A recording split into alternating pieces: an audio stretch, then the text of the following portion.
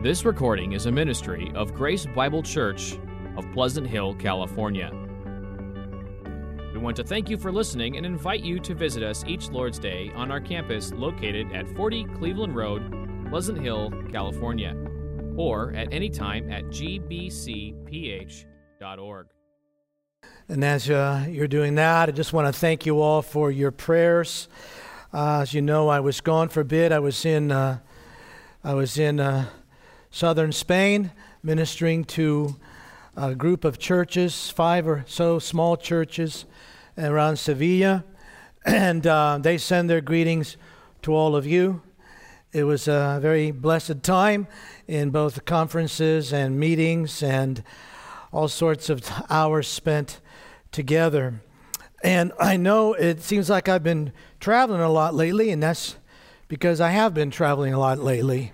So your perception is accurate. And let me explain why a little bit. And one of the reasons is that the pandemic had different effects in different countries and so forth. And so basically several conferences and meetings that were supposed to take place over the last 2+ years were canceled.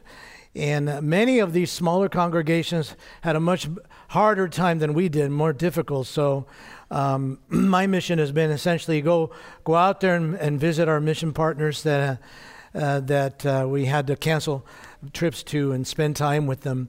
So that's what's been going on. I think it'll go on like this again for a little bit into the first part of next year, but then hopefully then we'll have caught up with everything and we'll be back in a more regular rhythm.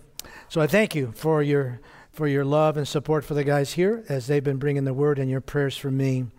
Well, we're back in the book of 1 Peter. I remind you that Peter wrote in the first century to Gentile Christians who were beginning to suffer very difficult times for their faith. And last time we were in 1 Peter on October 30th, we made the transition right there at verse 13, where he calls upon them and us to respond to the love of God, the grace of God, and what he's done for us, beginning at verse 13. My text this morning is 17 through 21, but I'd like to begin at verse 13 to pick up the context where we were some time ago. Would you stand, please, one last time in honor of God's word as I read from 1 Peter chapter 1, beginning at verse 13, page 1014 on those Black Pew Bibles. 1 Peter chapter 1, beginning at verse 13. Peter writes, "This is the word of the Lord. Therefore, preparing your minds for action and being sober-minded, set your hope fully on the grace that will be brought to you at the revelation of Jesus Christ. As obedient children, do not be conformed to the passions of your former ignorance, but as he who called you is holy, you also be holy in all your conduct. Since it is written, you shall be holy, for I am holy. And if you call on him as Father, who judges impartially according to each one's deeds, conduct yourselves with fear throughout the time of your exile, knowing that you were ransomed from the futile ways inherited from your forefathers, not with perishable things such as silver or gold, but with the precious blood of Christ, like that of a lamb without blemish or spot. He was foreknown before the foundation of the world, but was made manifest in the last times for the sake of you, who through him are believers in God, who raised him from the dead and gave him glory, so that your faith and hope are in God." This is the word of the Lord. May he bless the reading of it to your hearts. Let me pray one last time. Our Father, we are so blessed to address you as Father through Christ. We ask, Lord, that in your love for those of us who have gathered, those who are listening afar, that you would cause, Lord, our hearts to know and understand the precious price that was paid for our salvation in Christ, and that you would open eyes and hearts, Lord, to those who have yet to embrace this love and faith in Christ Jesus. We pray this, Lord, in his name and for your glory by the Spirit. Amen. Thank you. Thank you very much. Well, the title of my message this morning is Motivation for Holy Living. Motivation, what is it? Motivation describes why a person does something. Motivation is the driving force behind our actions. In other words, the incentive of our actions. Motivation is what propels people to do some things, some basic things like getting up in the morning on time, sticking with your diet. But motivation also impels some people to do amazing things, right? Some people are motivated, impelled to endure severe hardships, not necessarily that came upon them, but they choose to, climb mountain peaks under severe weather conditions. Other people are motivated to fast for days on end and stay awake all night in prayer. Or some people are motivated to not sleep as they study and read for an exam. And when we see people like that or do things like that, we often ask, what motivated you? What propelled you to do this? And we ask that because we want to understand what impelled them. And that's what motivation is. That's what we're speaking about. And the Apostle Peter has been writing to these first century Christians who have been suffering for their faith, and he writes to motivate them to throw off their idolatrous past from their pagan backgrounds, leave that behind them after all those years, fight against the lust of their own flesh, and live holy lives. Lives that are different. Remember, that's what holiness means, to be sanctified, set apart. Lives that are different from the surrounding, unbelieving, God-rejecting, Christ-rejecting world. The key verse, the key imperative of this whole section and going in through chapter 2, we mentioned last time, is found in verse 15. Be holy in all your conduct. That's the main imperative throughout this whole section. He's just working out what it means to be holy. Now, to live a holy life has implications. This will often mean standing alone. It will mean standing apart, to be rejected, maybe even by family members. Some of you experience that. To be alienated from others, to maybe experience tremendous social pressure, to live lives that are holy in this day and age is to swim upstream against the muck of our society and against the muck of our culture. It may even lead to persecution. And what is it to live a holy life? What is it? To live a holy life is to imitate God. Verse 15, as he who called you is holy, you also be holy in all your conduct.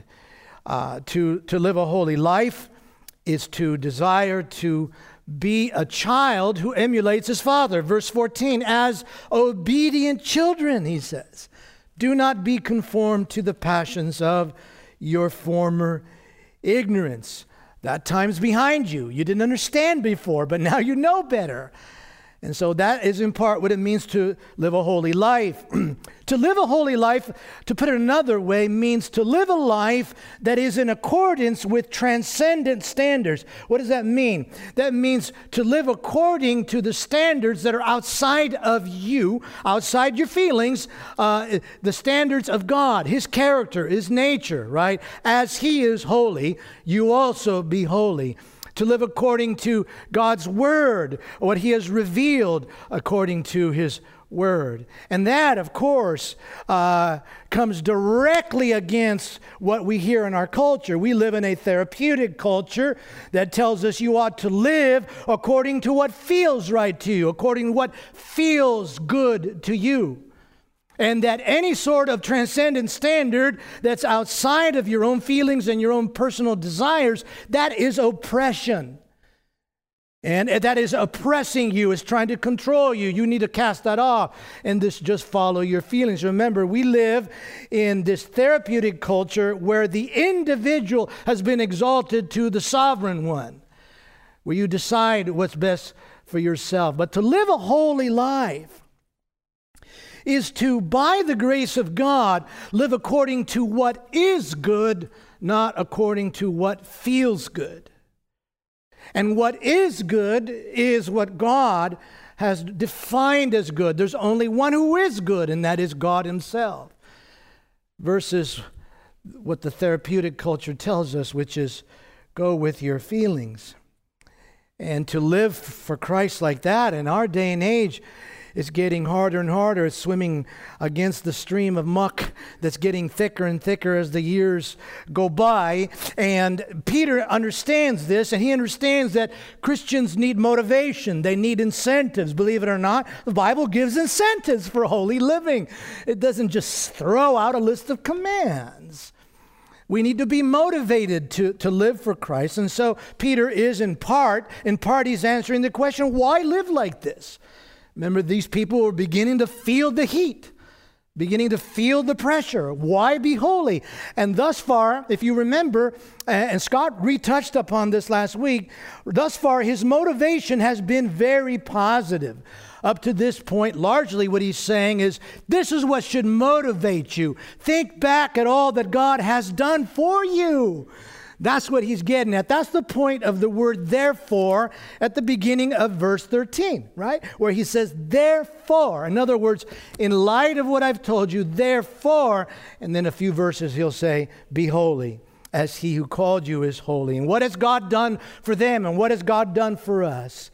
First of all, he says, you are alien sojourners, yes, in this world, but you're God's chosen aliens. You have been sanctified by the Holy Spirit, pulled out of the society. You have been sprinkled with the blood of Christ, which means you have been forgiven through a substitutionary sacrifice. And by God's great mercy, he caused you to be born again to a living hope in connection with the resurrection of Jesus, which means you have a new birth with new potential, new life in you. And that's what God has done for you. But he also points forward, doesn't he?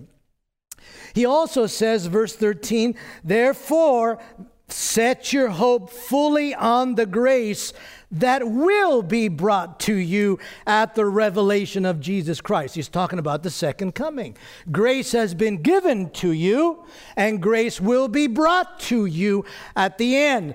So he what is he telling them? In essence, I'll put it this way, to put it another way, is that you can find motivation when you set your own life in the greater story, the narrative of redemption.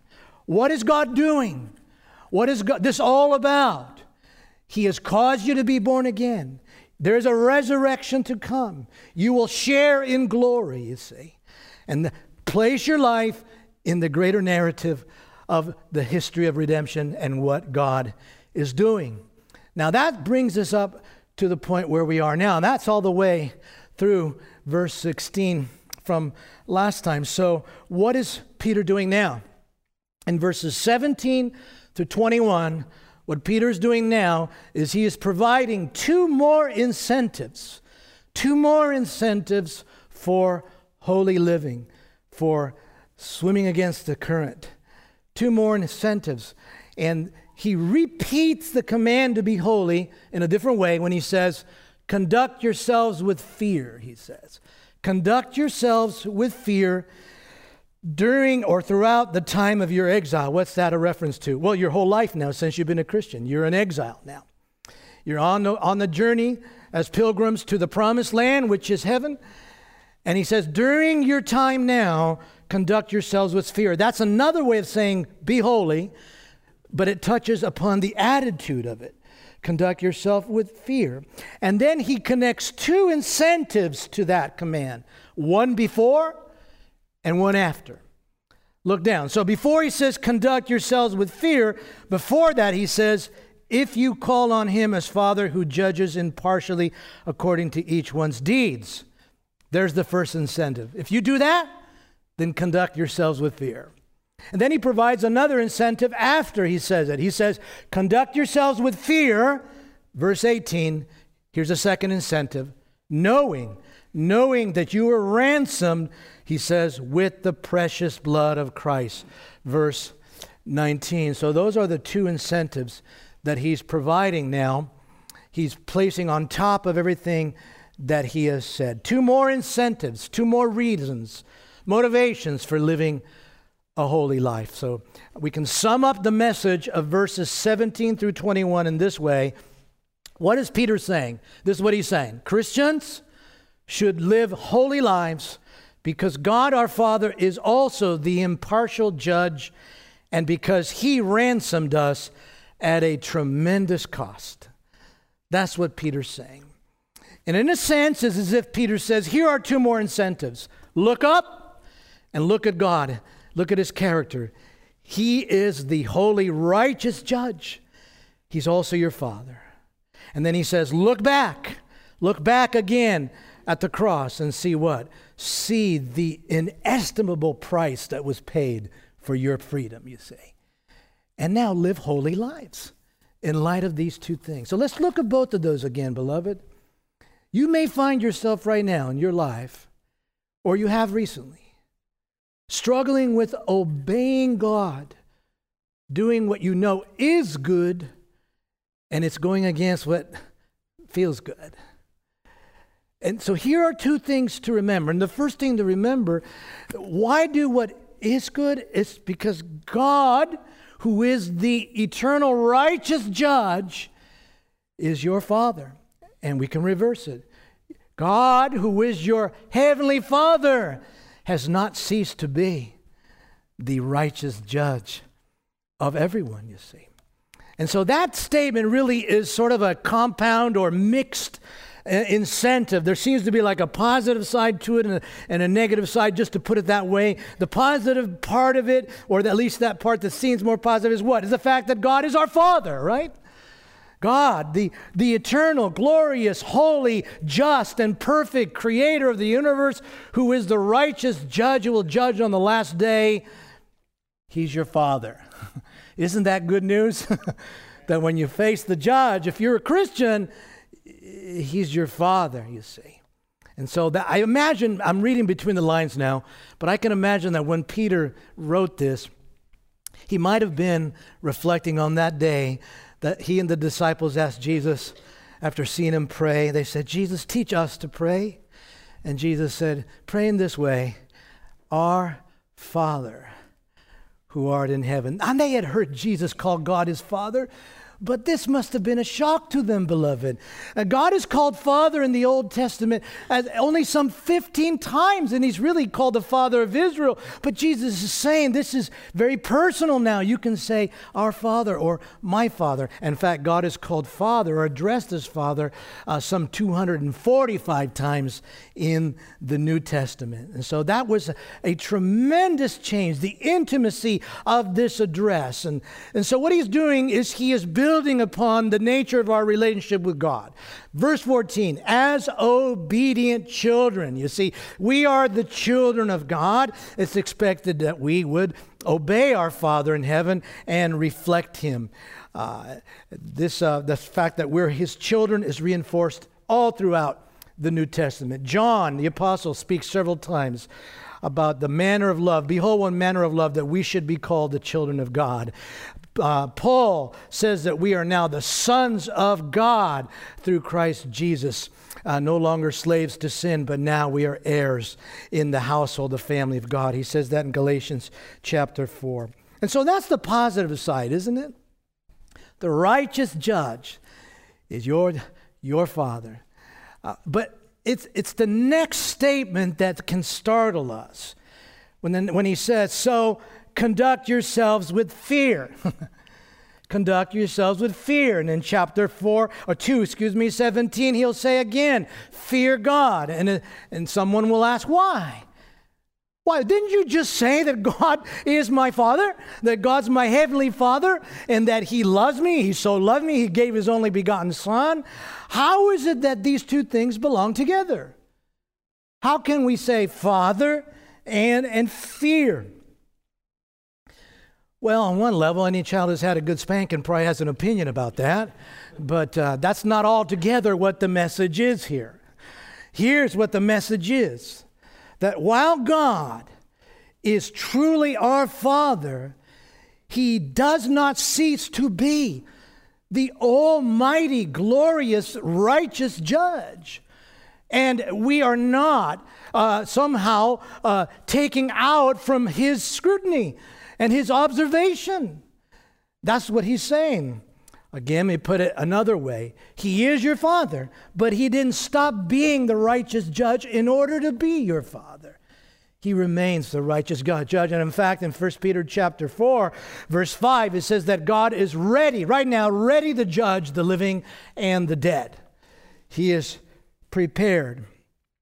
I think part of what we struggle with, maybe, there are several reasons. One of them is the breakdown of in our society, of the family as the centerpiece of society, the central component of society. And in ancient societies, the family was that basic and essential component. And in these ancient societies, fathers acted as judges of their household, believe it or not. Fathers had the authority to act as judges. In the Greco-Roman world, the father had the right of what's called the pater familias in the Greco-Roman world, particularly under the Roman Empire. And what that meant is that the father of the household had the authority, the right of making life or death decisions over the members of their households. Now, it wasn't that way in the Jewish households per se. But nevertheless, even in the Old Covenant society of the people of God, the people of Israel, they were patriarchal, and fathers commanded respect and reverence and honor. So that's part of what's breaking down in our mind when we think about father and fear. And here it says that He judges in the present tense. In other words, right now, God is evaluating. Our Father is aware. He sees what's happening, and He judges impartially, which means that, like a good father, He doesn't play favorites in His family. He will judge fairly, and He will judge individually. It says there, each one, God judges individually. Now, having said that, then, I want to make clear right away that this is not a judgment as to your salvation, a judgment as to whether or not you are going to be in the family. That's not what this is at all. If you're a Christian, your standing in the family of God is never in question. You did not get yourself in. You can't get yourself out. You cannot sin yourself out. Romans 8:1. There's therefore now no condemnation for those who are in Christ Jesus. And someone might say, yeah, now, but what about at the end? Well, in Romans 5, he says, if we've been saved now through His sacrifice, we shall be saved from the Father's wrath in the end, you see. And so this is not, beloved, this is not, we would say, the fear. When he says fear, conduct yourself with fear, it's not the fear of rejection. It's not the fear of possibly being cut off from the family of God. If you are a Christian, nothing will ever alter that. But nevertheless, your life, what you do with your ministries, what you say, what you accomplish, what you do with your opportunities that God has given us. Jesus told the parable of the talents. Each of us has been given opportunities and gifts. Those things will be judged. We will be evaluated on the basis of those things, you see. And the judgment of what we have done will only serve to give evidence that we truly belong to Christ Jesus. Because God, we are His workmanship created in Christ Jesus for good works. And those are the things that are going to be evaluated. Paul was quick to say that even he would be evaluated, that his very ministry as an apostle would be judged. In 1 Corinthians chapter 3, verse 10, Paul says, according to the grace of God given to me, like a skilled master builder, I laid a foundation, and someone else is building upon it. Let each one take care how he builds upon it. For no one can lay a foundation other than that which is laid, which is Jesus Christ. He says the foundation of every true ministry in every church is the person of Jesus Christ. Christ crucified, right? And raised from the dead. And then he says, now, if anyone builds on the foundation with gold, silver, precious stones, or wood, hay, and straw, each one's work will become manifest. It'll be made clear, for the day will disclose it. What day? The day of judgment, right? The day will disclose it, because it will be revealed by fire, and the fire will test what sort of work each one has done. If the work that anyone has built upon the foundation survives, he will receive a reward.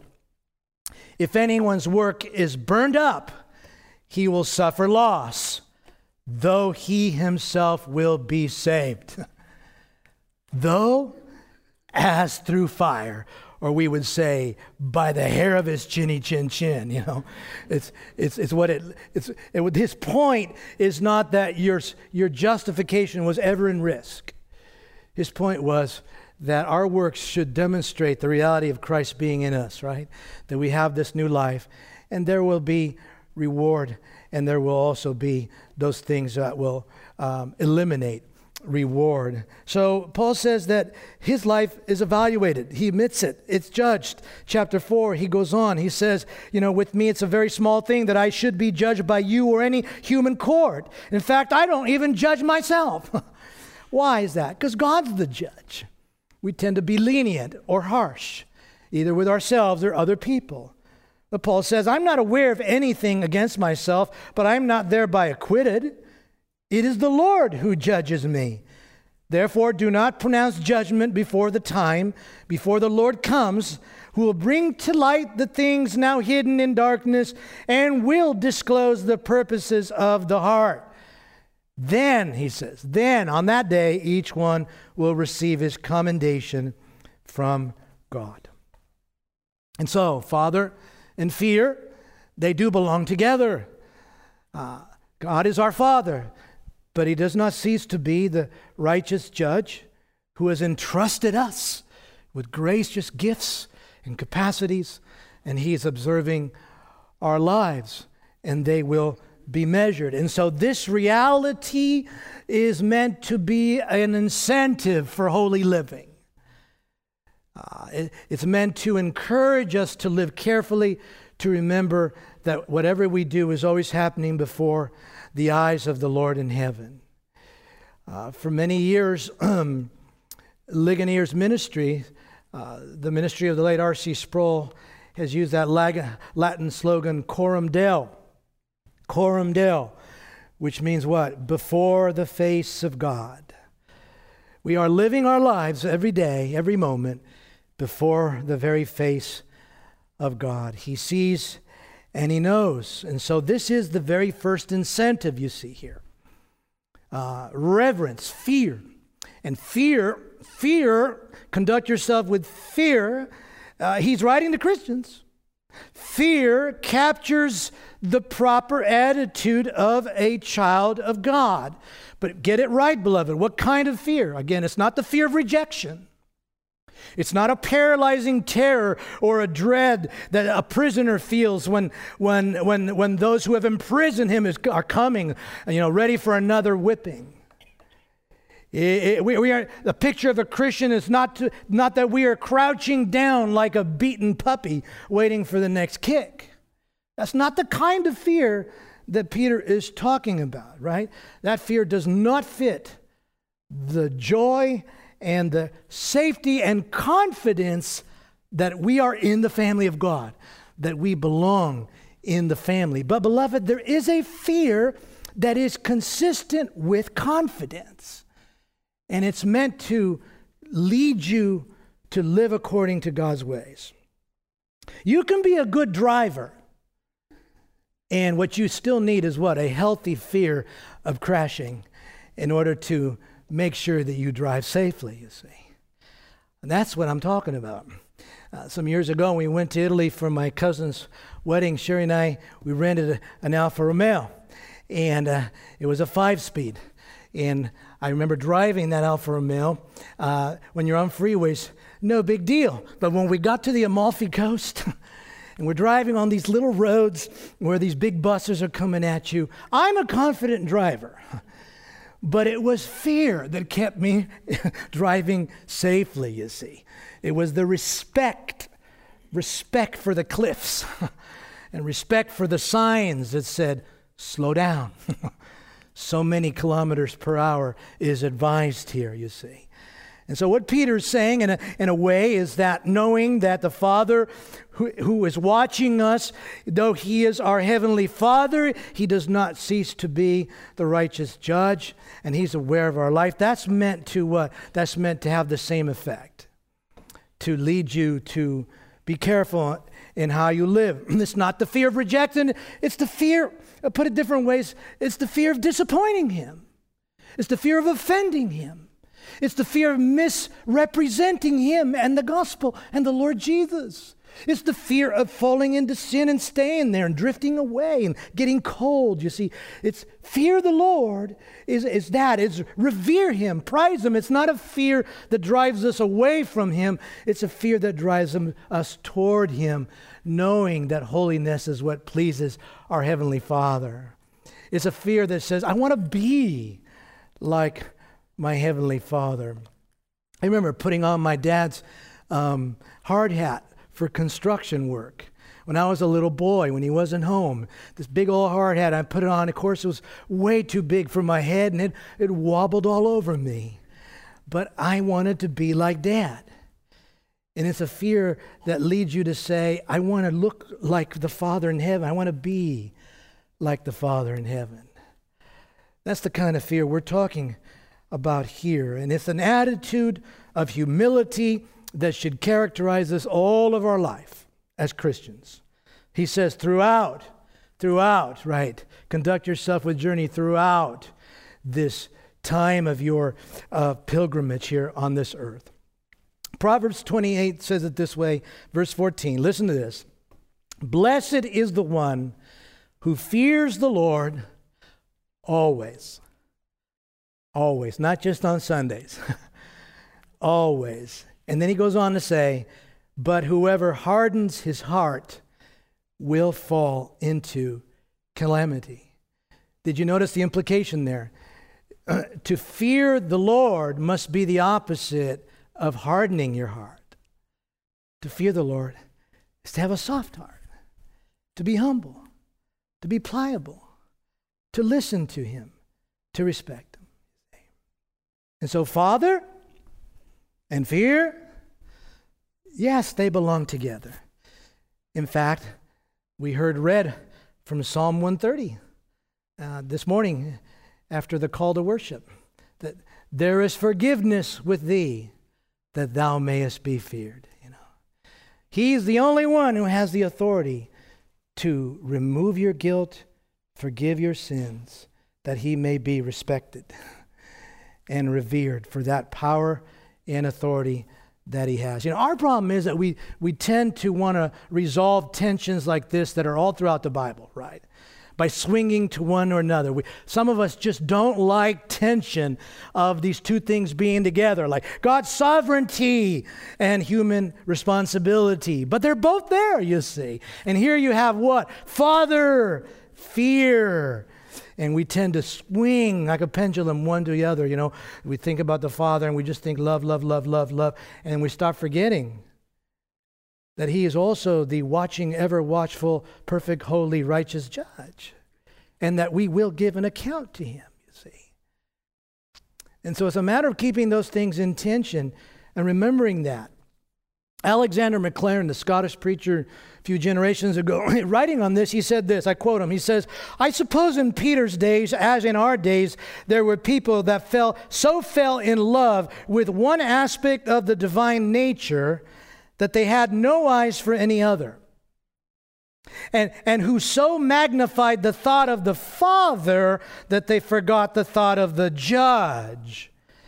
That error has been committed over and over again in all ages, so that the church as a whole, one may say, has gone swaying from one extreme to the other and has rent or has torn these two conceptions widely apart, and sometimes has been foolish enough to pit them against each other instead of doing as Peter does here, braiding them together as both conspiring to one result: the production in the Christian heart of a wholesome awe. A wholesome awe. That's a beautiful way of characterizing it. Our whole life is worship. And when we gather, we worship. And worship maintains that tension, that balance between the joy of His fatherhood and the reverence of the Almighty Judge. Right? Worship is joyful reverence or reverent joy, depending on the moment. In some places, the pendulum just swings, all the way to Father, Daddy, lovey, love, love, love, and no discussion about holiness, no discussion about the fact that it matters to God how we're living today. And in other places, the pendulum swings the other way. There's talk so much about holiness that a list is given to you. And there's very little remembrance of the foundation of the love of Christ, you see. So, beloved, that's the first incentive he adds, right? Why live holy? Why swim against the culture? Because God is our Father, but He's also still the impartial judge, and we will give an account to Him. And secondly, why live holy? Because God has ransomed us at a tremendous cost. So further motivation is given. Peter says, if you look back down, he's saying, live holy lives, conduct yourselves with fear. Verse 18, knowing. Think about that word just for a second. This is something you should know, something you reflect upon that leads you to conduct yourselves with fear, to live a holy life. What? Knowing that you have been ransomed. God has ransomed you from the futile ways inherited from your forefathers. And He's done so with the precious blood of Jesus Christ. The emphasis in all of this is the cost. The word precious. The precious blood of Jesus Christ was the price paid for your liberty if you are a Christian today. And so what's the point of this whole section all the way down to verse 21? Don Carson in his commentary just puts it succinctly. Here's what he says. Listen, he says the point of this paragraph as a whole is plain enough. Not to pursue holiness is to despise and insult the inestimable value of Christ's sacrifice on our behalf. He doesn't say not to live a perfect life, because we won't. But he's saying to not give a rip and not pursue holiness, to not be concerned about whether you're pleasing your Father in heaven. He says, you know what that is? That's to despise, to spit upon, to make little of the inestimable price that was paid for your liberty in Christ Jesus. That's what he says. I think that's the heart of the message right here. But let's take it apart for a minute. He said, you were ransomed. What does the ransom mean? The verb means to redeem, to set free, to liberate, to purchase out, or to buy back. We don't use the term much in our own setting. Sometimes we hear ransom, we think only of somebody who's been kidnapped and a ransom is paid. There's some connection there. Paul uses the verb when he says in Titus 2:14 that Jesus gave himself for us to redeem us, to ransom us from all lawlessness. And while this idea of ransom is not a common everyday sort of idea for us, it certainly was for them. Remember, these were Christians who came out of the Greco-Roman culture, and this idea of ransom was everywhere around them. Slavery was part of it, and slavery was not based on race, but largely upon economics. Many were slaves because they had gone into debt. And so they went into a debtor's prison, as it were. And others were sold into slavery. But you could buy your way out of slavery. You could pay your way out of slavery in their context. And that payment of the price was the ransom that was paid for liberty. Now, there's no doubt that they thought about that when Peter's talking about ransom, but Peter's background is Jewish. Peter's background is the Old Testament. I think what was predominantly on Peter's mind, because of all these allusions to what? Allusions to Israel and the Exodus and the journey to the promised land and so forth. Probably what was primarily on Peter's mind when he says, you were ransomed, was the ransom that was paid to what? Redeem Israel out from Egypt, out from slavery to Egypt. And so, to put it another way, it's as if what Peter's saying is as a great price was paid to redeem or rescue or ransom Israel out of Egypt, so a precious, inestimable price has been paid for your liberty, to ransom you. That's what it means to ransom, to be set free from bondage. And what were we in bondage to? We were in bondage to sin, in bondage to its power, its control, its condemnation. But he focuses on one aspect of it. He says you've been set free, you've been ransomed from, listen, the futile ways. The word ways there is that word he loves to use. Your way of life, your conduct. Futile ways. What is futile? It's vain, empty. He's saying you were living a futile life. You were worshiping gods that don't even exist. You were spending money on little things and falling down in front of little statues which are nothing. Futile ways. He says your life was empty and you were trying to fill it with stuff and things, and it was all empty. It's vain. It was going nowhere, you see. That's what he's saying to them, and you were ransomed from that. You were bought out of it. And there's a sense in which, though you and I weren't bowing down to little statuettes and little carvings, beloved, if you're a Christian, your way of life before was what? It was an empty, vain, and futile life, because you were living for other idols, which in the end bring nothing to you, which in the end won't set you free from the wrath of God, and which in this life will only frustrate you. In fact, Paul says this to Titus in Titus chapter 3, verse 3. He describes all of us. He says, we ourselves were once foolish. Put yourself in that, please. That's you. We were once foolish, disobedient, led astray, slaves to various passions and pleasures, passing our days in malice and envy, hated by others, and hating one another. Wow, that's the American rat race right there. What were you doing? You were trying to fill the emptiness with stuff, envious of those who had more stuff, being hated by them because you envy them, and hating one another. That was your futile way of life, he says. But you were ransomed.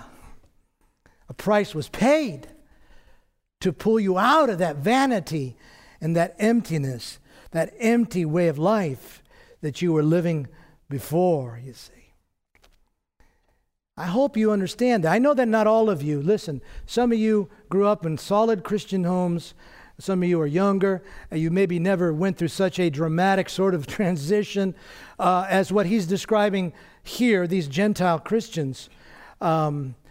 And so praise God for that. But the vast majority of us here in this congregation can understand that until he found me, my life was going nowhere. Amen? And you see, and that's the message. What is Peter saying? Peter's saying to you and me, hey, Christian, you want some impetus? You want some motivation? Remember where you were.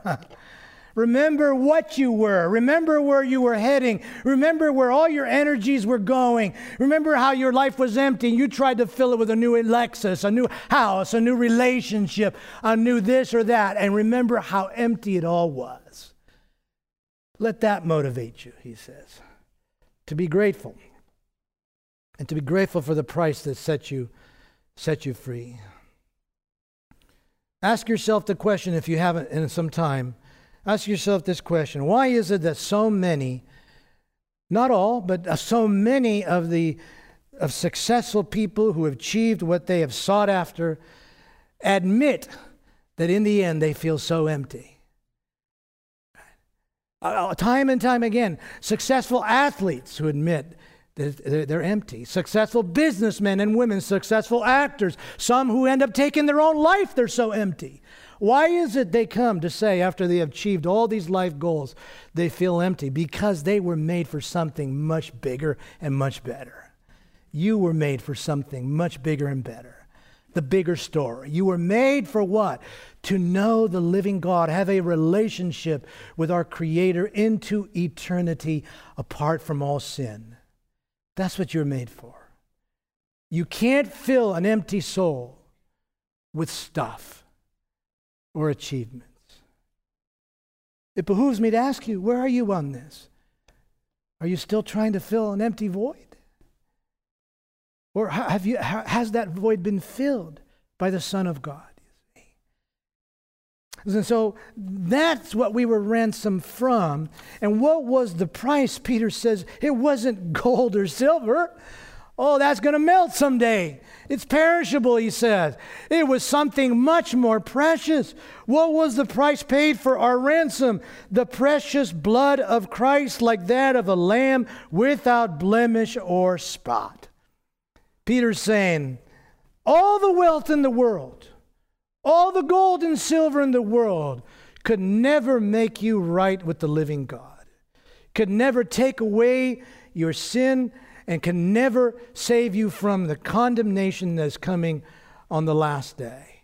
You cannot buy your way into the kingdom of God. But there is a price that was paid, and that price was the substitutionary death of the Son of God, Jesus, the man, Jesus, the sole mediator between God and man. The psalmist affirms there is no buying our ransom, paying for it ourselves. Psalm 49 verse 7 says, truly no man can ransom another or give to God the price of his life. For the ransom of their life is costly and can never suffice, that he should live on forever and never see the pit. We can't pay for someone else's sin. We can't ransom someone else's life with our own life as much as you may want to. Why? Because you have your own sin that needs to be dealt with, you see.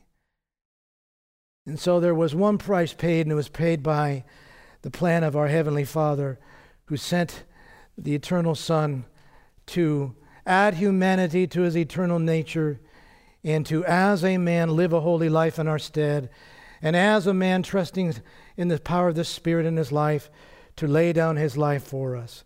And he says his blood was like that of a lamb without blemish or spot. There's no doubt that what Peter is alluding to here, of course, is the Passover.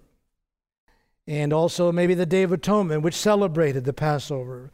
You remember that in the Passover, that in the original Passover, in the great exodus of Israel from Egypt, when the angel of death was coming to bring judgment upon the firstborn of every household, the Lord said, here's how you can be safe. You need to take a lamb, but this lamb needs to be unblemished, perfect, without spot, and you are to sacrifice it. You are to shed its blood, and then you are to paint that blood on the doorposts.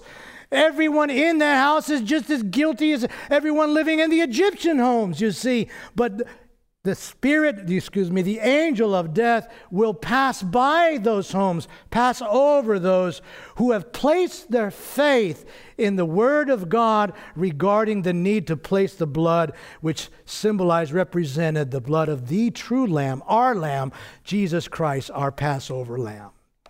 And so the judgment would pass them over. And so what he's saying here, Peter's alluding to that, and he's making clear that all that prefigured the sacrifice of our Lord Jesus, who was judged on our behalf, whose blood was shed that we might be spared the wrath of God. As John the Baptist said, behold the Lamb of God who takes away the sin of the world. Can you put yourself for a moment, please, in the mind of these Israelites in Egypt, and understanding, seeing the magnitude of God's power in the various plagues that he brought upon Egypt, and knowing that tonight there is coming the angel of death, and we are just as unworthy as any Egyptian, and the only thing that will save us is if we believe God will pass us over if we do this. And then you had to find a lamb.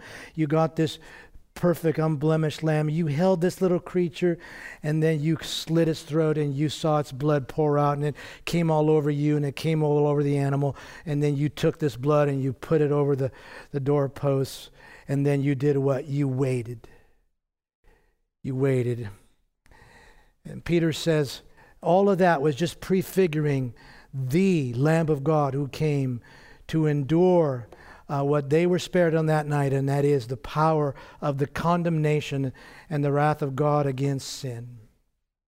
In fact, Peter will say, chapter 3:18, Christ suffered once for sins, the righteous for the unrighteous, that he might bring us to God, you see. And all this is God's doing. It's all God's doing. Verse 20 says, he was foreknown before the foundation of the world. This was all God's plan. And then look at verse 18, knowing that you were ransomed. He doesn't say that you ransomed yourself, or that you contributed it, or that you figured it out. What does he say? He says, you were ransomed. Even before you were born, you were ransomed at the cross outside Jerusalem 2,000 years ago. And in fact, in the mind of God, the Lamb was foreknown before the foundation of the world. And Revelation 13:8 says that he was the Lamb slain before the foundation of the world. Meaning what? God always had in mind, beloved, to ransom you, to redeem you, and to forgive you of your sins by imputing your guilt to his Son. That's astounding. Let it just flood your soul with gratitude. Jesus says in Mark, the Son of Man came. That's why he came. He came to what? To give his life a ransom. Give his life a ransom for many. And then Peter says, through him, you are believers in God. Notice that. He doesn't just say you are forgiven. It's through the sacrifice of the blood of Jesus Christ, you are not only forgiven, but that's the only reason you are a believer. You are a believer through him. That is, by being united to him by God's sovereign grace. Through your union with Jesus Christ, you are justified, adopted, sanctified, and that's why you believe. For by grace you've been saved through faith, and that not of yourselves, it is the gift of God. Amen? I'm just trying to help you see, beloved, the weight here to say how I live my life doesn't matter. To be unconcerned about what you put in your mind and what comes through your eyes and what you say and how you live. To be unconcerned about these things is to despise the blood of Christ. It is to walk by as if a little price was paid for your ransom and your redemption. We are not to despise this. Well, Peter could have ended right there, couldn't he, or not? And said, here's a motivation, look up. God is your Father, but he's still the judge. And here's another motivation, look back and remember the inestimable price that was paid for you. But he doesn't end on death. He moves straight to resurrection and hope again. He wants them to look forward again. And so look back. He says, through him, you are believers in God who raised him from the dead. In other words, there's the assurance that his blood accomplished something, who raised him from the dead and gave him glory. He ascended to the right hand of the Father, is what he's saying, so that your faith and hope are in God, the God who raises the dead. And now he points us back. He's going all the way back, full circle, all the way back to verse 13. Set your hope fully on the grace that will be brought to you at the revelation of Jesus Christ. Glorious things to reflect upon, beloved. He did not only die as our Passover lamb, but he was raised on the third day. In power, he was given glory. He has ascended to the right hand of the living God in heaven. He has poured out his Spirit upon the church. And as a result of this, your faith and your hope are in God who keeps his word, God who raises the dead. And so you want two incentives for living for what is good rather than what feels good? For living a life according to transcendent standards, the character of God? Here are two further incentives. He says, reverence. Reverence. Your Father never stopped being the righteous judge. Respect him. Gratitude. An unestimable price was paid for your liberty. Use it for good. And lastly, live in anticipation. Your faith and hope are in God who raises the dead. You know, this week, my reflection took me mostly to the gratitude part of things. Maybe it was, I don't know, maybe it was Thanksgiving. I don't know, so much talk about what are you thankful for? But as I studied this passage, what just kept hitting me the most was how little I perceive at times the magnitude of what was done for me.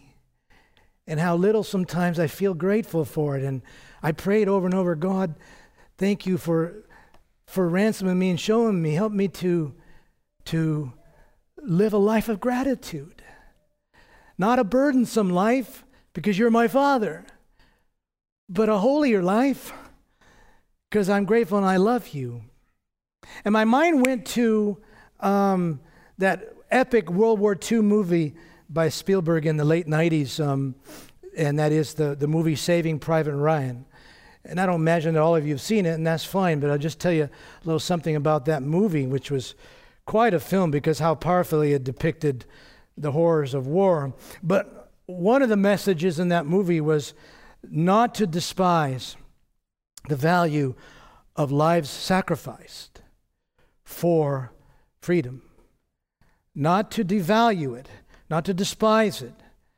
And the way the movie goes is that it begins with this elderly veteran, and he visits the Normandy cemetery in France with his family, where thousands of American soldiers, among others, were buried. And he comes to this specific grave.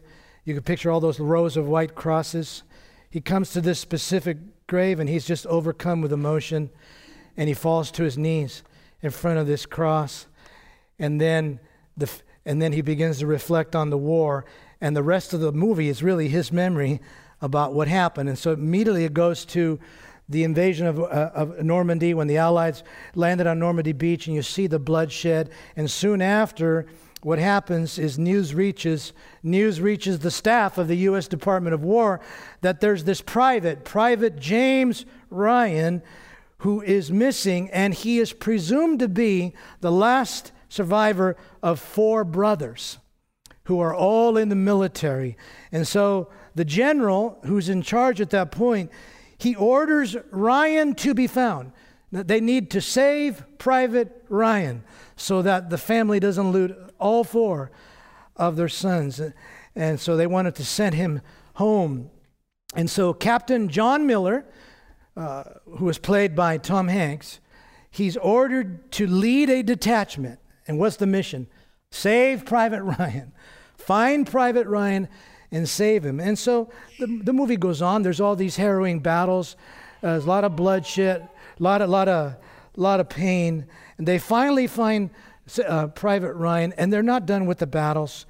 And they come to a point where they're in a heated battle on a bridge. But Miller, that is the part paid by Hanks, he's mortally wounded in this whole process of saving Ryan. And he's leaning back against the wall of the bridge, and his life is ebbing out of him, and the blood is flowing, and Ryan finds him, and he mumbles quite softly to Ryan. He says, "Earn this. Earn this." And what he means was, he's referring to the sacrifices that have been made by his men and him in order for him to survive and have a post-war life. Earn this, he says. And then Suddenly we're back to the cemetery.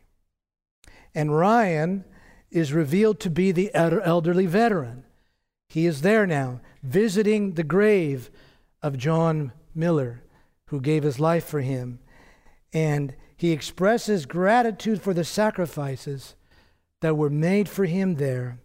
And he says, looking at that white cross, he says, every day I think about what you said to me on the bridge. Every day I think about what you said to me on the bridge.